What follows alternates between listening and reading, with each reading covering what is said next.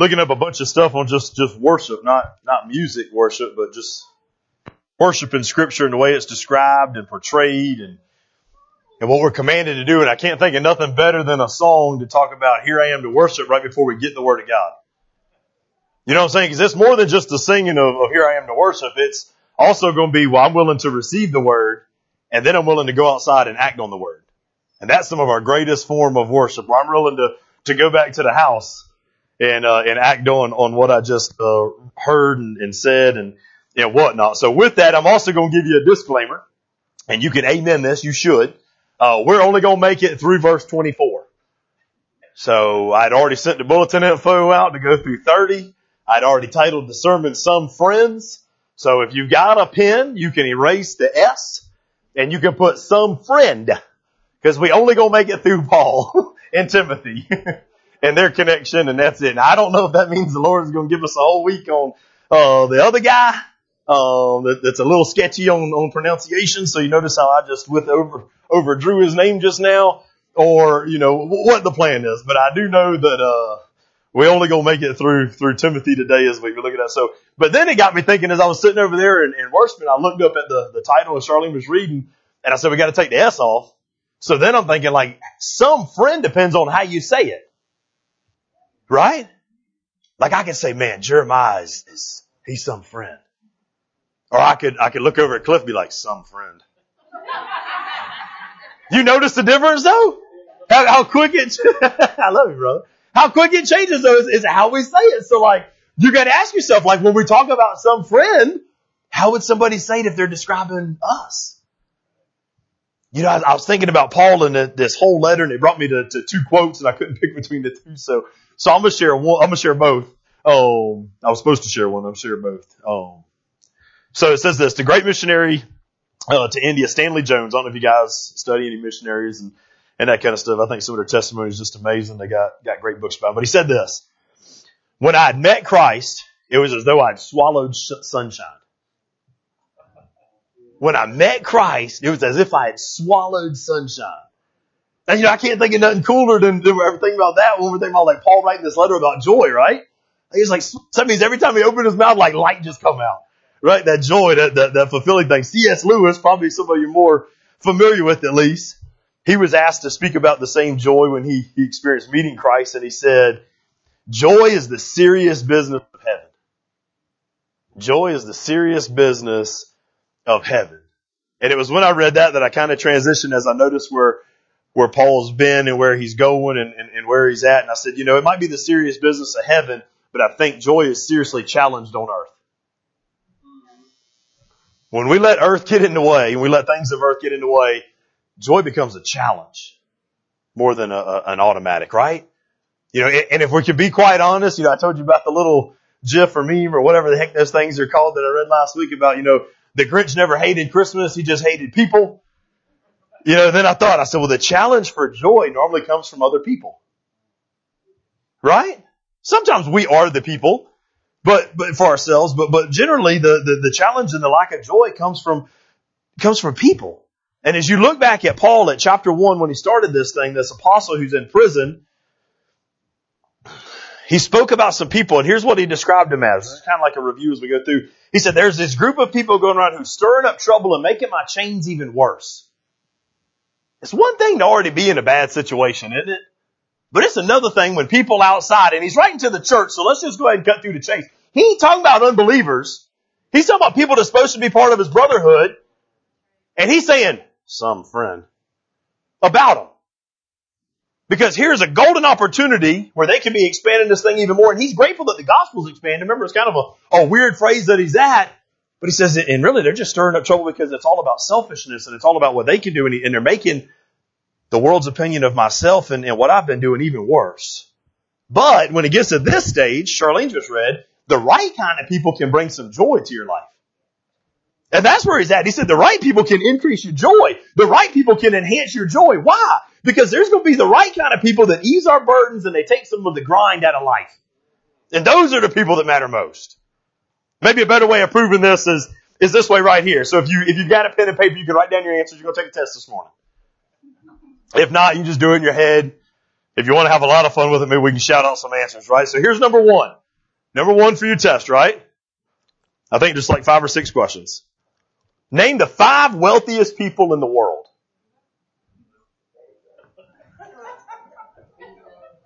Somebody said Bezos. He's number 2. $202 billion, by the way. Somebody said Trump. Trump's not even on the list. Bill Gates is number 4 at $137 billion. Elon Musk, number 1, $278 billion. Oh, wow, she's religious. Everybody give her a spiritual round of applause. This ain't a trick question. This is real business. Who's the richest people in the world? You've got 3 out of 5. By the way, you got 3 out of 10, technically. I'm only asking for the top 5. Joel Osteen, no. They found $39,000 in that man's wallet the other day. That's a whole separate discussion. How about Bernard Arnault? Y'all know him? Yeah, me neither. He's number 3. I don't have a clue. How about Larry Page? You guys don't know the 3rd and the 4th and the 5th richest man in the world. Me neither. Let's get back to some real life stuff then. We don't know them. How about the last 5 Heisman Trophy winners? Joe Burrow is in there. I'm going to get to some questions for you too. I didn't know none of these. Well, I knew this one. Sorry. I didn't know the money one. I had to Google it. Actually, my kids Googled it. Who we got? Joe Burrow. He's number 2019, so he wasn't even last year. Way to skip over somebody, man. Who? Mayfield. He's number 4. Way to skip over 2 people. I mean, these guys they only sought their whole life to earn this award as a ball player. The guy from last night. I didn't count him. I kept it fair because I figured a lot of people hadn't looked. How about Devontae Smith last year? We don't even remember a guy from last year? You mean to tell me the guy who's the greatest? Did you get it? Good job. But you mean to tell me, I'm serious, you mean to tell me the guy who was the greatest ball player on the field last year, 365 days, you forgot his name? Huh. Joe Burrow, Kyler Murray, Baker Mayfield, Lamar Jackson. Man, Lamar Jackson faded fast. None of you guys even thought of him. How about People Magazine's most beautiful person of the year? See, now I'm appealing to the other crowd. The Rock, no. Unless he was, well, I already got this year's on here too. Who? No. No, but I like how y'all, notice, I gotta point this out. Notice how only the women are shouting out men's names. And there ain't a man in this room dumb enough to shout out a name. We train them right in the upper room, baby. To keep people out of trouble. How about Chrissy Teigen? Don't even know who that is. Me neither. How about Kate Hudson? And her daughter Rainey? That's weird. How about Jennifer Gardner? How about Pink? How about Julia Roberts? Sorry, I may have been biased on 2018's Pink. How about American Music Award? We go with music? I got awards all day. What you want? If you can guess 3 years, one person won this award. So see if you can guess her. All right, Taylor Swift, you got that one. Bruno Mars, Ariana Grande, One Direction, and BTS were the others. Nobel Peace Prizes? I don't have a clue. BTS is a tire store to me, so I was really blown away that they won an award, but it's different BTS. All right, y'all don't seem to be doing too good on this test, all right? You failed. You failed, all right? All right, now let me ask you to do this test. I'm not even doing Nobel Peace Prize winners. Not even doing Pulitzer Peace Prize winners. You guys have disappointed. These are the best people at what they do, and you didn't know their names? All right, next question. I think you'll do better on this test. Give me 5 people who've helped you in the last year.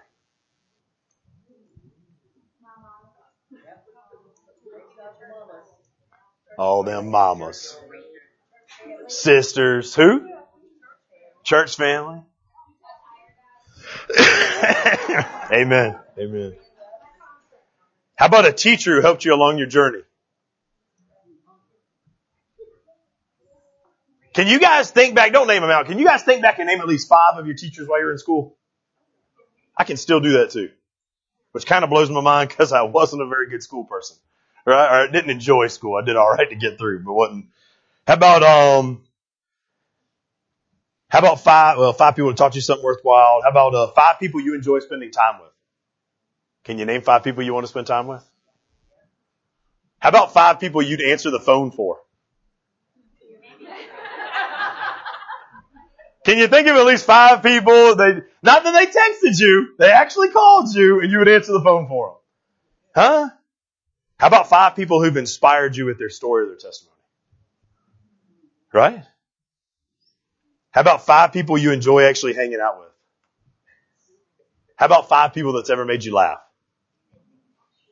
You guys doing better on this test than the last test? You don't want to know why?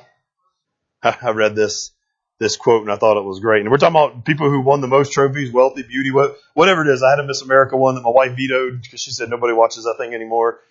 I was just trying to appeal to all crowds, right? And here's what the quote says.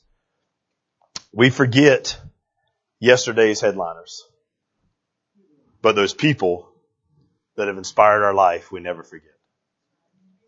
Isn't that true? Isn't that right?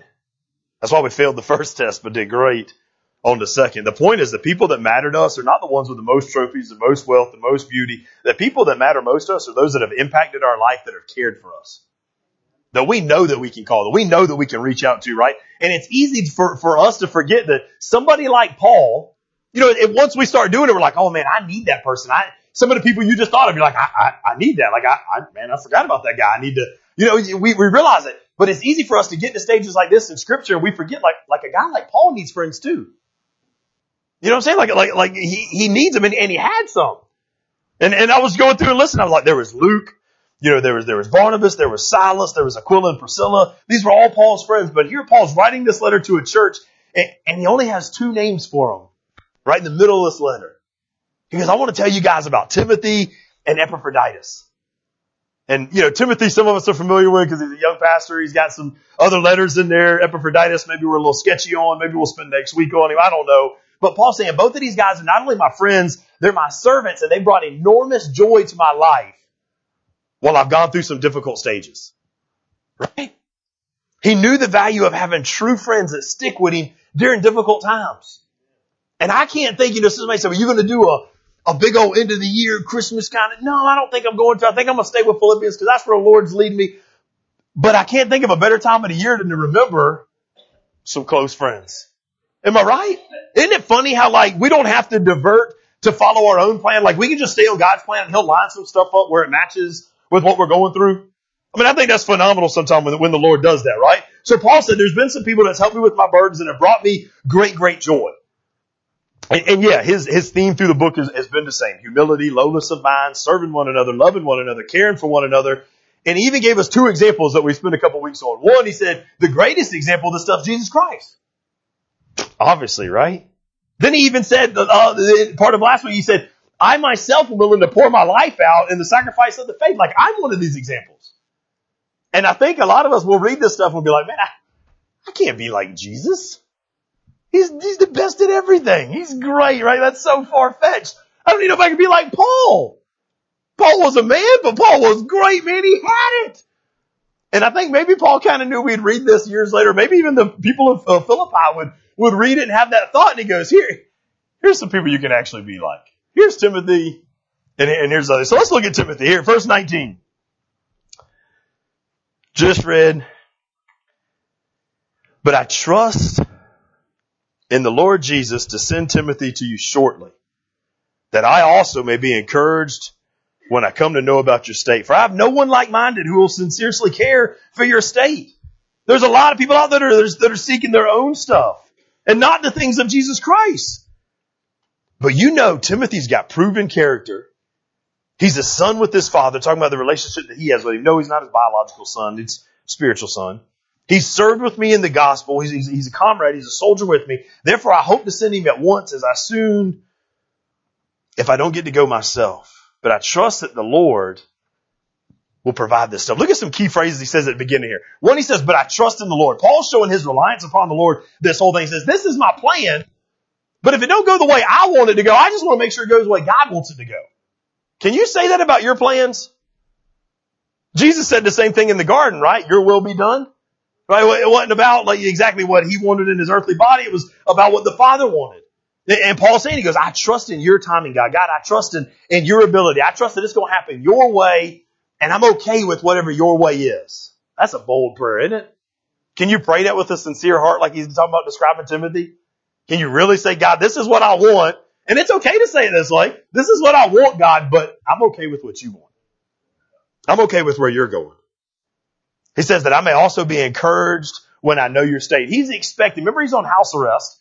One of the neat things about house arrest, I guess, is if you had anybody who cared enough about you, they would actually come and visit. So he's saying when this guy comes back, when Timothy comes back, he's going to tell me about you guys. And it's going to encourage me. This proves, like last week when I was telling you, like some people try to say that the church of Philippi was having this big problem that Paul mentioned, with the disunity. I think this proves that it wasn't really this. He's saying, I don't expect any problems from you guys. I'm expecting for him to come back, it's going to be a good report of good cheer. He's saying, like, I don't have to worry about like a report from the Corinthians when it comes back and it tells me so-and-so's messing up and so-and-so's doing this. Like, I'm encouraged by your state in the report I get back. Then verse 20, talking about Timothy, who will care for your state, his greater concern for you than for himself. Paul recognizes as they seek this thing that God cared about them in the way of Christ rather than the way of themselves. So let me give you a little bit of background about Timothy. Then I want to jump into four attributes, 4 traits, 4 characteristics, whatever you want to call them, of a good friend. All right. Timothy, he was a protege of Apostle Paul. I think you know that. He was Paul's first convert on his first missionary journey. That's kind of cool, right? So Paul, he goes on his first missionary journey through Asia Minor, modern day Turkey, goes to Lystra and then to Derbe, and it's probably there that he meets Timothy. He probably did some preaching or teaching or whatever, and Timothy's like, yeah, I want to join the kingdom. I want to be a part of that. I want to check this thing out. And from their relationship, we learn from other letters also that he was the son of a Jewish woman, so he's got a religious mama, but then he's got an unbelieving father. I don't know if you guys worry so much about your history, your past, your upbringing, your biology, messing up your requirements. This guy had no requirements in his biology. He had a religious mama who didn't truly believe. She was just religious. And he had a completely unbelieving father. The only good thing we do learn later in one of his letters is that his grandma was great. Right? His grandpa provided and kept some stuff. And mama gave him some roots and all, but it wasn't that genuine, real relationship thing. Later on, Paul goes on a second missionary journey. He gets back and he sees Timothy and he invites him, Timothy, you want to join the Paul Apostle Evangelistic Association and join with me on this thing? And he joins and he goes on and they build this relationship together and things go on and he matures spiritually and really kind of like we say, Rome wasn't built in a day. Well, friendships aren't built in a day. These guys spent time together, right? They grew together. They learned together. So here's 4 qualities of a mature friendship, 4 qualities of a good friend. And if you are a note taker, here's what I want you to write down. You are not looking for this person. You should want to be this person. You understand that? Because I'm not even going to lie. When I first started, I was like, man, I got a friend that meets that one. I got a friend that meets that one. Who cares? Right? Spiritual growth for me, right? I should be wanting to strive to be this person, right? Not thinking of how can I find somebody like that? Not hoping I'll find somebody like that. You should. That's okay. But I think Paul's main thing is here, I need to learn how to be that kind of somebody to somebody else. So here's number 1. Number 1, a good friend, a mature friend is reliable. Reliable. Timothy is the first person on a 2-person list. Now I want you to think, how many friends would you have that you would consider reliable? He's got 2. Some reading stuff I did this week said the average person has anywhere from 5 to 8, and that's it. Reliable friends that you can call on no matter what, friends that you can count on no matter what. I have a feeling that would be a short list. Am I right? Aren't you grateful for those though? Don't you wish you were on that list of somebody else? That's the goal, right?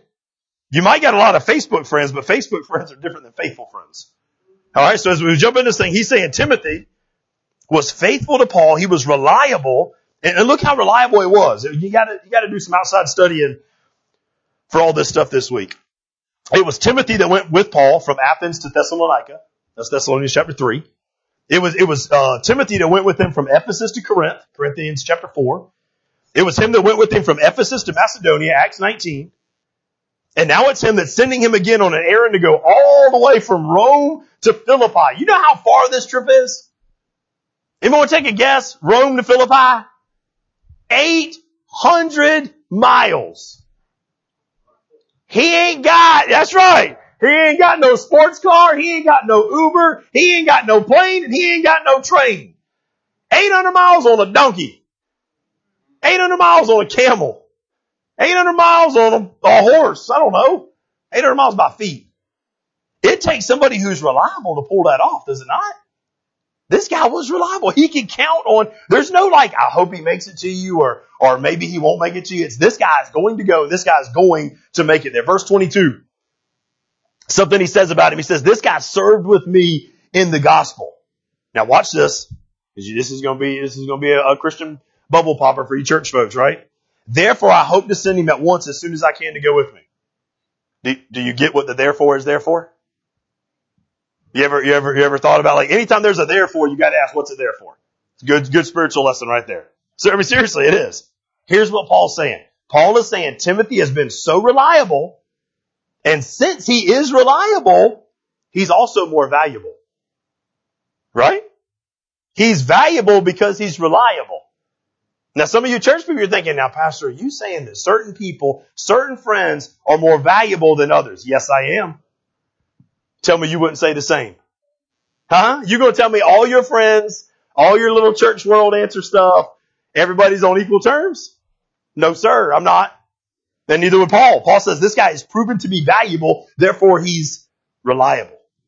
Paul says, like, I want to go myself, and I'm going to come if the Lord gets me out of here, and basically I will be there. But if I can't come, the next best thing for me to do is to send you this guy, Timothy. Look at the progress here. I don't know if you guys caught it when I was kind of rolling through Timothy's past and making sure we knew who he was. How much of an honor. He went from Paul's son, spiritually speaking, to Paul's servant. He worked with Paul as he went along. To now he's Paul's substitute. That's progress. That's progress, right? Could you imagine being the guy that Paul says, well, if I can't make it, it's you that has to go. Of all the people he knew, hundreds of people, he lists 27 Christians, by the way, 27 partners in the ministry in one of his other books, I think Romans. 27 names he just goes through. Now that would probably tell me he knew hundreds, right? He thought enough of 27, and then he thought enough of one to say, this is the guy right here. So you could say this as another free lesson, right? Other than valuable being, or the more reliable you are, the more valuable you are, you can say it this way, right? The reward. Faithfulness is what will open the door to more fruitfulness. Some of you guys wonder why I ain't got no fruit. It's because you ain't been faithful. Right? The more faithful you are, the more you are open to the door, the more fruitfulness is going to come. And now this is a servant's reward. I don't want to mislead you in any way, right? He's saying that the servant's reward, if you're faithful, you're going to get to serve more. So if you don't have a servant's heart, man, this is going to be a really sad reward for you. Right? We know people like this. Let's be honest. You did such a good job cleaning this week. I want you to clean again next week. Right? That dinner was so good. I want you to cook it again next Wednesday. Right? And then, so you have now you got two opportunities, right? You've got one that says, didn't I just serve? Do I have to do it again? I've already done something. Is there anybody else who's going to volunteer? Get somebody else. You don't have a servant attitude, then you don't get a servant's reward. This is a servant's reward, right? The servant would say, yes, awesome. I get to do more. Do you have that attitude? Honestly? Sincerely, that's a word he's going to use here to describe this guy, right? You see serving more as a blessing, not as a curse. That's tough, man. That's tough. I realized something this week. Let me share it with you from some of Jesus' parables, right? Talking about this same subject what Jesus shares here. Two main parables, Matthew 24, Matthew 25. First one, Matthew 24, obviously. The parable of the two servants, right? And Jesus makes this remark in verse 46 about these guys. He said, blessed is that servant whom his master, when he comes, will find so doing. I say to you that he will make him ruler over all his goods. What's Jesus saying? Faithfulness leads to more fruitfulness. The more faithful you are, the more fruit you're going to get, right? Then you get to Matthew 25. That's the parable of the talents, some of you may know.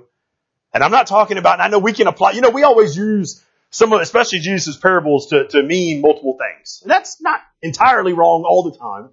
But if we just took this parable at face value, we get a whole different lesson at the end here. Because if we were taking it at face value, we're not talking about talents of singing, right? I myself have preached and said, oh, it's funny that it uses the word talent when, what talents do you have to serve the Lord? What's he talking about if we were just taking this thing at face value? What is a talent? It's money. No, he's not talking about singing. He didn't say, I give you 5 songs to sing. And if you sing them well enough, I'll give you 10. Right? He's not saying, you got the ability to read, I'll give you a book to read, but if you bury it, I ain't giving you no more books to read. I would bury every book he gave me. I'm just going to tell you right now, right? No, he's talking about money. Face value, he's talking about money. Gold, silver, shekels, whatever you want to call them, okay? And here's what he says. Here's what he says. Jesus said, well done when he comes back. Well done, good and faithful servant. You were faithful over a few things. I'm going to make you ruler over many things. Enter into the joy of the Lord. Man, I've taken that thing and I said, oh, those talents of singing and book reading and acting and loving and caring and cooking and sleeping. And you just use all your talents for the Lord. He'll multiply your talents and then you get to go to heaven. Right? Isn't that what enter into the joy of the Lord sounds like? Not when I take it at face value. Not when I'm just reading it for what it is and I realize, hey, he's literally talking about money here. So then literally what he must be talking about when he says enter into the joy of the Lord is this. You've been faithful. I'm going to make you more fruitful. I'm going to make you more fruitful in this. That you're going to enter into the joy of the Lord. What is the joy of the Lord? Expanded service. Doesn't that totally change the way we look at it now? It's like, man, the joy of the Lord is to get to do more. Does that describe us in the church? Oh, man. Now, I try to get out of a lot of stuff. I try to do less. I try to figure out a way I can cut a corner, right? He's saying straight up like the joy of the Lord is to get to do more. The more reliable you are, the more valuable you become. The more faithful you are, the more fruitful you become. That's what he's saying, all about this one thing. So the first thing, a friend that is reliable. Number 2, it's a friend that's compatible. A friend that's compatible. Look at what he says in verse 20. This is all just taking what Paul says in a couple verses about this guy. He says, for I have no one like-minded. If you're a note taker, whatever, underline that word, like-minded, star it, highlight it, whatever. We'll come back to it in a second. Who will sincerely care or naturally care for your state. Paul's saying this. Well, first, let's look at the main thing, the obvious one, right? In friendships, you need a relationship where you're compatible with people. You ain't going to be best friends with somebody you ain't compatible with. Right? Let's just call it what it is, right? And hear me. This isn't always like a bad thing. Just because you aren't compatible with somebody doesn't mean they're your enemy either. It just means your closest friends, your most mature friends, you're going to be compatible with, right? I mean, it would almost be like if you were to let your kids stay the night with somebody you're compatible with, home, and they were to come home and the first thing they tell you isn't Dad, I love you, or isn't Dad, I miss you. It's Dad, is so-and-so's Durango bigger than your F-150? You just pause for a minute and you go, what? Where did that come from? Well, we've been arguing because we all like big trucks now. I said, oh, you just now started liking them. Good. It took the guy's house you're staying at, the ability to lift it and get 45s for us now to get on board with something I've been loving forever, right? And he goes, you're compatible with people that you have like interests, like goals. And that's something funny as much as like cars and stuff like this. But we do the same thing with football teams. We do the same thing with books and movies.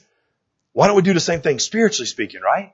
And what Paul is saying here is there's personalities that are going to be better suited for your personality. And there's personalities that aren't going to be good to be suited with, right? And that's okay. But the people who are going to be your most mature, your closest friends are those that you're going to grow together with, gravitate toward, and become like-minded with. You not only have compatible of interest, you got compatible goals. Right? And that's what he's saying. And think on this, if you're thinking, man, but I would really like to be compatible with some of these other people that are doing some extraordinary things for the Lord. Well, then that means you got to change your interest and your goals. You can change your personality. You understand that, right? Like, especially spiritually speaking. But if you want to be like-minded and connected with these people, you've got to get like-minded. So Paul uses this word. I told you to underline and highlight it. Like-minded. Only time it's used in the entire New Testament in the Greek. That's why I think it's important. Used one time in the Old Testament, right? So here's what it literally would come out to. It literally means equal souled or like souled or one soul? All three would be okay. The word is isopsokosis. I got it written out with those little fancy letters. Does y'all's wife, while she's tending to the kids, let me just ask y'all something. You ever hear somebody, because some of y'all be doing it too, so I'll be telling on you right now, right? I pronounce something wrong and y'all are foolish enough to tell me, hey, you know Blue Letter Bible, I told you about Blue Letter Bible, by the way, right? You'll tell me that it's got this little app that tells you how to pronounce stuff. Did you know that? It's amazing, isn't it, Cliff? Like if you look at a word, it'll write it, it'll put all kind of little things around, that tells you how to pronounce it. That, and no, you don't. I read it every week. Every week I look at the little symbols and I'm like, yeah, it looks like hieroglyphics. Whoop-de-doo. It ain't helped me pronounce nothing yet. Right? But my wife, she'll write it out. She'll be like, let me write this out for you. So she writes, the word is ISO, psychosis is what it looks like, right? She writes out EE-SOP, little weird thing, dash, SOO KOS, with some other little weird thing. That didn't help me none. I don't even know where I was going with that. It was just a personal one for me, all right? I had a personal mark in the sermon I wanted to share with you guys.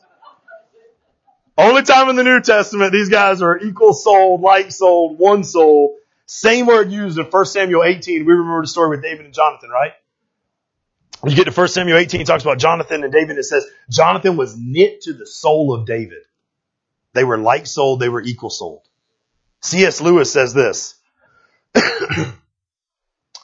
As he's writing about true friendship, he says, true friends don't spend time gazing into each other's eyes. Not in a weird sexual way, guys, all right? But they face the same direction toward common projects, common interests, common goals, and above all else, toward a common Lord. Stop finding somebody you can gaze in the eyes with, right? Find somebody who's looking in the same direction you're looking. Who's going in the same direction you're going, right? Timothy and Paul had the same goal. Their goal was what? To serve God and then to serve others. As he writes about this thing, he goes, this guy's on board with what I'm doing. This guy's on board out of the hundreds of Christians I know in the city of Rome. Paul's writing. By the way, it's Romans 16. I didn't know I had it in here. Romans 16 is where he lists 27 names of believers who are like-minded with him. Not like souled with him. They're on the same page as him, right? They're similar, right? But only one person he uses this word about like souled, and it's Timothy. He says, this guy understands, like we're connected together. We want to perform the same thing. 1 Corinthians 16:10. He describes Timothy. He says, he's doing the work of the Lord also like I do. Twice in the last letter Paul ever wrote, which is 2 Timothy, he writes to Timothy and he says twice in there that you have lovingly, carefully followed my doctrine, the manner of my life, my purpose, my faith, my suffering, my love, and my perseverance. We are like-minded. He's found somebody who's like-minded. Find someone who pursues Jesus as much as you do and run into the future with him, man. Right? You should do this. I know we're not talking about the marriage relationship, but this should be one of the number one things we look for in our marriage relationship. Find somebody who, now, Crystal and I, we are like-minded in the eternity things, but we are so different in every other area of life, and that's all right. But when we're talking about eternity things, you want to run into this, you want to be like-souled, equal souled, one soul in your pursuit of Christ with those that you're closest with, which there is a warning. One, if you're not on somebody's list who you'd like to be on, you're like, man, that person's sold out for the gospel. I wish I was one of their closest, and they don't consider you that. Maybe this is an area you need to work on. And on the flip side, as you search for friends, you better make sure you find the friends that's got the same values you got.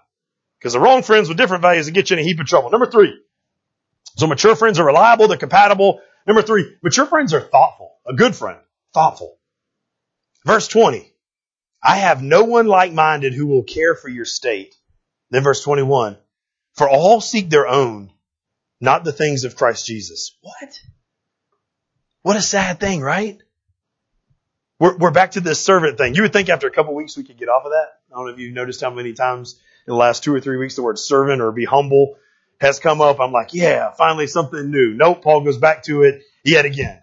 It must be kind of important for us to grab, right? And he said this, let this mind be in you, which is also in Christ. This is Philippians 2:3, right? And he said this as well, let nothing be done through selfish ambition or conceit, but in humility or lowness of mind, let each of us esteem others better than ourselves. What a wonderful passage. It sounds so good, doesn't it? Isn't it terribly hard to practice, though? You ever notice the stuff that sound the best? Sometimes the most difficult to actually do. Why? Because we're selfish. We're selfish people by nature, right? So at the end of 20, when he says this, well, there was one who did it. Timothy. He's really going to care for your state. In other words, what he's saying is guys, I know there's a lot around right now that have been kind of playing the church game and not being real, but this guy, he's the real deal. There's nothing fake about him. There's nothing phony about him. He's not a hypocrite. He actually cares. He's not putting on a fake smile so that he can sell you something or get a bigger tip. He genuinely cares for you. Don't you think you can tell if somebody really cares? Do you have that? I mean, just a small gift maybe of discernment right there that you can tell when somebody's kind of pulling your leg or somebody really cares about what's going on. Paul says this guy, Timothy, man, he esteems others better than himself. He's not self-centered, right? He's not thinking about what's in it for him. He's thinking about what's in it for you guys. And maybe we should just jot a note down like, does this describe me? Because in verse 20, he describes the other group and he says, I've got nobody like-minded who's really going to care about you guys. That's sad, right? Verse 20 says, all these guys around here talking about the church people, right? I got nobody. And then verse 21, the whole different contrast. He goes, but the rest of these guys are seeking their own, not the things which are of Christ, but this guy, Timothy, he's got it. Another translation puts it this way. Everybody else is selfish. The New Living Translation says it this way. Everybody's rendering care for others and only for themselves. Now, we're not actually sure who's Paul's referring to here. Some people wanted to write and talk about, he was talking about an unbelieving world, but everything I've read in this letter so far has been talking about the church world. So I was thinking he's talking about Christians. He's talking about church people, right? As he wrote in chapter 1, he said that some in Rome, Christian people, are preaching through envy and strife and selfish ambition. They're making it worse for me because of what they're doing, right? Paul's been around people. You've been around people long enough, you learn some people can speak real good Christianese. You know what I'm saying? They can speak real good Christianese, man, right? Right? They can, well, God bless your soul, baby. Or they'll throw out the brother and sister word. Or they'll throw out the praise the Lord, the hallelujahs, the thank yous, and I'm just reading my Bible. They can say all the right stuff, but they've got their own agenda going. Right? And Paul knew this. Paul's talking about like, man, this is a problem in the church. He's not trying to hide it or ignore it. He's saying this is something that's really going on. But Timothy really cares. There's this guy, Bernard of somewhere. He's got 4 stages of Christian maturity. Stage number 1, I'm just going to list them real quick, and then I want to tell you where I think we're stuck. We don't have time to go into all of them. But he says stage number 1 is a love of yourself for yourself's sake. That makes sense, right? That's the most basic thing there is, right? Well, it's all about me, right? I love myself. How do I look? How do I feel? What can make me feel good? Love of self for self's sake. Stage number 1. Stage number 2, a love of God, but for self's sake. You love God, but you love Him so you can get something out of it. Right? Stage 3, love of God for God's sake. And then stage 4, he says, is a love of self for God's sake. Yeah. You should really take time to check those 4 things out since we're not going to go into them. Really good. Really good, right? So stage 1, a love of self for self's sake. Stage 2, a love of God for self's sake. 3, a love of God for God's sake. Stage 4, a love of self for God's sake. Now, without going into each of them, I just want to tell you where I think we're stuck. I think we're stuck on number 2. We love God, but we love God for self's sake. Oh God, I'll keep on going to church if you make me feel good. Oh God, I'll do this if I get a reward out of it, right? God, I'll keep on giving if you give back and bless me with, right? God, I'm going to keep on doing this as long as this doesn't go away, right? It's a love for God for the sake of myself and not for Him and His glory. And I think the churches are full of them, right? It's all about me. I like how these 2 verses got the same number right here because I think all of us are in 2 places. I think both verses are on the same screen too. You're either in Philippians 1:21 or Philippians 2:21.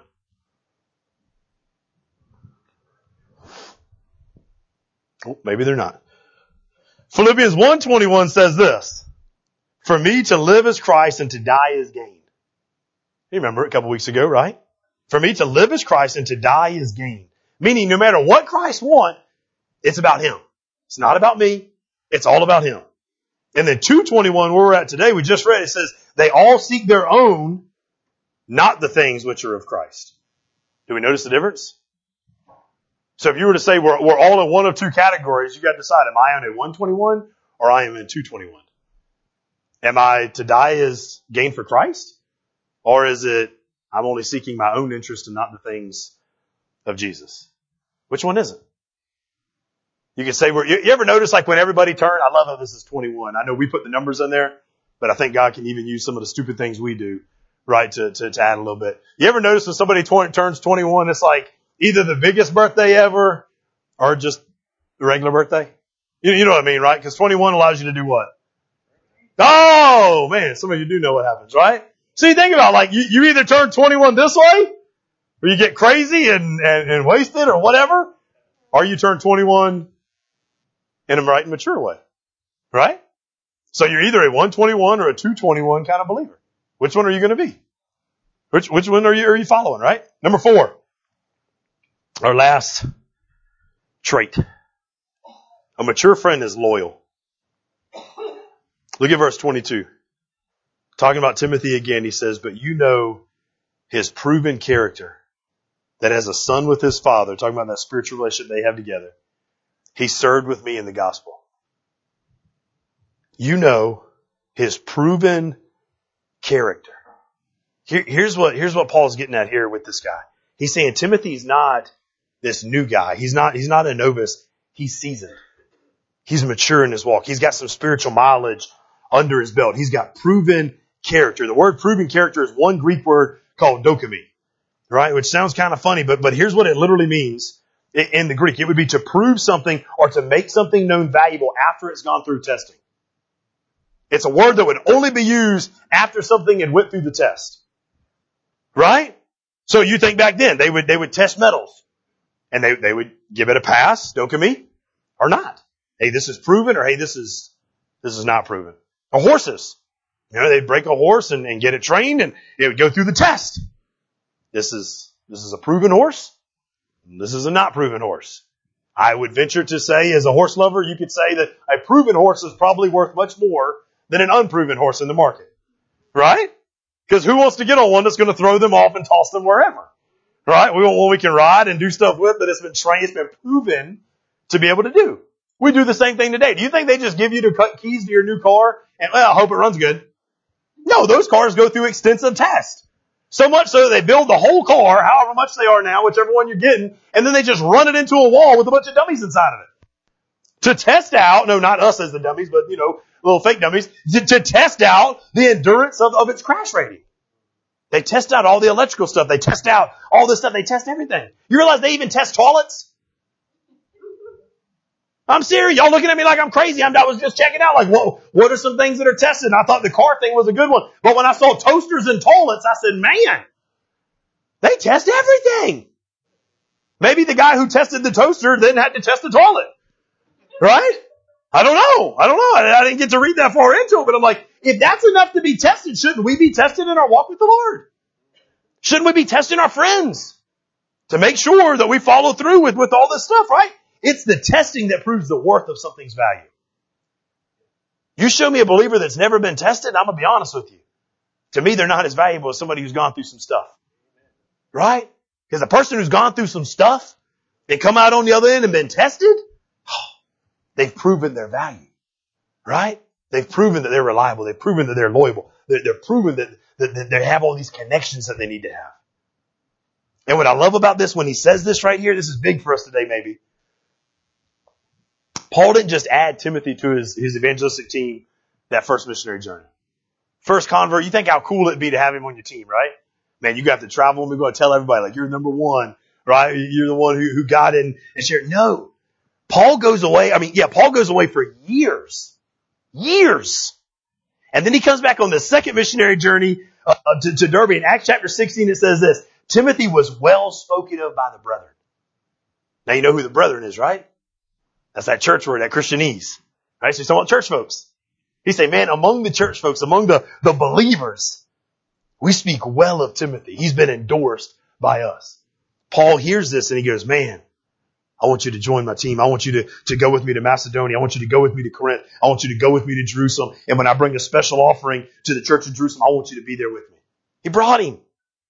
And my point is this, why I love it is this: there must be waiting before there's working. This hit me big because we get a bunch of people sometimes that get fired up when they first accept Christ or get saved or whatever fancy word you want to throw in fire. Like, man, I'm ready to start a ministry. And I feel like the jerk because I'm like, not yet. Some of you in this room, you're looking at it like, I remember when you told me that. Right? And I'm sorry, some of you I know listening online because somebody we just had this conversation with this week, they'll tell me straight like, I remember when you told me I couldn't. I'm not saying you can, I'm saying you shouldn't. All right? I don't get the authority to tell you what you can and can't do. I'm just telling you, spiritually speaking, it just don't add up. Right? Paul even took 3 years after being the most religious person to get everything right before he came back and started a ministry. Timothy right here, he goes years, a testing period, before he's been teamed up with in a period, right? And here's why. He even says it. Because rapid advancement in ministry causes too many people to become proud. You forget about Christ and it becomes all about you. You notice, there's a way I can earn some money. I do it this way. Right? That's what happens. We see it happen in the real world all the time. So it's not somebody being mean saying, hey, you need to wait before you work. It's somebody being spiritual saying you need to make sure you get everything right before you go out and do wrong. All right? Timothy, twice in Timothy, his last letter, 1 Timothy 2 and 1 Timothy 2, chapter 3, verse 6. He said, when you choose up leaders, make sure you choose leaders that are seasoned. And he even says why? Not a novice, not a new guy, lest being puffed up with pride, he falls into the same condemnation as who? The devil. That's a tough comparison, is it not? He's saying, I don't want you to pick the guy who's new and he'll get all puffed up on himself because then he'll be the same as the adversary himself. Right? We do this. I don't know if you guys have noticed where somebody famous gets the gospel. Somebody, a rock star or actor or actress or whatever, they finally admit their belief in Jesus Christ. Churches automatically start platforming them. We put them on commercials. We put them here. We put them there. Oh, look who goes. Right? We do all this stuff. No. Shouldn't we do that to get people's attention? No. Because you're getting their attention with the wrong thing. Right? You don't have to do that. And here's really why. Here's a good illustration I stole from somebody else, right? They got to get rooted first. They got to get grounded first. Otherwise, here's what the illustration says. Otherwise, they become a tree whose branches go out further than his roots go down, and the tree will topple over. You know what happens when that happens? Well, not only does the tree die, but what does everybody around it start to think? Oh, there's another one who spoke Christianese, but wasn't the real deal. Right? The branches will go out further than its roots go down, and the tree will topple. When that tree topples, guys, the world is going to look and say, oh, look, another fake one. Right? Because it didn't withstand the tests. These guys are so loyal. Here's what I really love when I think about Paul and Timothy and their ministry together. He's so loyal. Their connection is so strong. Distance never set them apart. I don't know if you ever get some time, go back and look at these two guys and look how far apart they were for the majority of some of their ministry jobs. Now, there was times when they were together and built that bond and all that. I acknowledge that and I understand that's probably what allowed them to go through the other stuff, right? But there's some other areas of their life where these guys are so apart, for 800 miles apart at one point, right? Yet they're still connected enough. Distance didn't stop their ability to rely on one another. True friendship, distance don't stop that reliability to rely on one another, to stay compatible, to stay thoughtful about, to stay loyal to. You want to find check out, you want your friendship to withstand a true test? Get some distance in it sometime. Now, some of us don't like that because man, I don't like those periods of life where I got to go through and be away from certain people. Maybe it's, just the busyness of life or kids or whatever that's caused it. But when you can come back from that period of time and still be knit together as David and Jonathan, equal souled as Paul and Timothy, man, that's proven a reliability and a loyalty and a compatibility and a thoughtfulness that nothing else can. Paul made sure Timothy was loyal, so reliable. He talks about this guy 24 times. 24 times. Could you imagine Paul talking about you 24 times? Right? I don't know about you guys, but I look at Paul's the next closest hero to Jesus, man. I mean, he's got it. I'm not comparing him and saying that he is God. Don't get me wrong. I'm just saying as a man and one that we should be aiming to be like, man, he had it. He got it. He did it right. He had such discernment and understanding of the scriptures that, it was just intense. It was awesome. And he looks at Timothy and he goes, man, this is not only my son. This is not only my servant. This is my substitute. This is the guy I could send and know the job's going to get done the same way I'd want it done if I was doing it. What an honor to be called Paul's closest friend. Number one on the list, man. What an honorable title. There's a guy in Scripture talking about being honorable. There's a guy in Scripture that's called a friend of God. Anybody remember who that is? Let's see now who's spiritual. Where's that spiritual person in one of those spiritual answers earlier, right? Who? No. Abraham. Abraham's name literally means friend of God. Think about this now. This is what this means when you go back and read it. Go back and check it out. It's good. It's good, right? He's called a friend of God. He's the only one with that title. You know, we talk so much about David. David was the only one called a heart after God, right? Abraham's the only one called a friend of God. Yeah, wow. Because here's what really saying, right? What an honor, huh? Because he's saying, God says, hey man, you know my buddy Abraham? You mentioned God calling you buddy? You know, that's what he's saying. Yeah, you know my good friend, Abraham? That's my guy. That's my dog, right? Like that's my brother, man. That's the one. That's how that's how God the Father is talking about Abraham. Right? And I think that's exciting, man. I think it's awesome, right? There's a guy, he's a missionary in China, and he talks about when he was little, him and his dad would go on a walk every Sunday, no matter what. And he said on that walk, what he remembered most wasn't just the beautiful views and the lessons and stuff that was learned. He said, during that walk, my dad talked to me like a man. He said, that was our one time where I finally asked, I said, Dad, why you talk to me different on these walks? He goes, because on these walks, you're my friend. And he thought about, like, what an honor that my dad would treat me as his friend. So I got to thinking about that when I was reading this guy's testimony this week and going through it. Like, you know, when Jesus Christ becomes our Savior, Scripture says that we become in a relationship with Him as our Father. So we're a child of God. That's pretty cool. That's intense. That's awesome. That's exciting, right? But do you realize when Jesus goes further into His walk with His disciples, He's hanging with them and He's talking with them and He tells them, John chapter 15, verse 15, He says, guys, you're not only my servants, you're my friends. Right? I do not call you slaves anymore because a slave don't know what his master's doing. I have called you my friend because I've made known to you everything that I've heard from my Father. Is that not a cool thing to be called a friend of God? That's great stuff, man. Right? Maybe you're here this morning you're like, man, I don't know if I'm a friend of God. Well, fix it. Right? Like you can change any of the stuff that we've been talking about, right? Which one of these areas needs some work? Which one of these traits do you not exhibit as a friend? Which one of these traits are you missing in some of what you thought was your closest friends, right? Remember, it's not about finding one, it's about being one. And I can't think of two better things. Taking what Jesus said, right? So he sums it up into the law. He says the greatest thing is to love God and then to love others. And Paul's saying, like, Timothy's like-minded with me. He loves the Lord and he loves others. Right? But what about that friendship kind of mentality? What's a greater thing than to be a friend with God? That's what Jesus looks at. He looks at his closest people, by the way. You know, Jesus had a section in some of the Gospels where he had like 70-something followers. I don't know if you remember that. Right? And he kind of lost some of them because he got a little crazy on his preaching, right? But then he says to his final, I think he's talking to the final 3 right here, if not the final 6, or the closest 3. And he tells me, he goes, you guys, you're my friends. A friend of God. Be a friend of God and then be a friend to other brothers and sisters. Like what a greater way to be it, right? Let's pray. Father God, we thank you for this morning. God, we thank you for these verses, Lord. Even if we had to kind of stop short, Lord God, just to get the main thing about what you're trying to tell us with Timothy here. And God, I pray as we look at Timothy's example, Lord, like we said in the beginning, God, and not just be traits and things that we've got on this list to go look for in other people, Lord God, but it be something that we want to do ourselves. We want to be ourselves. We want to become the one that would be written about and thought about and talked about, like Paul's talking about Timothy.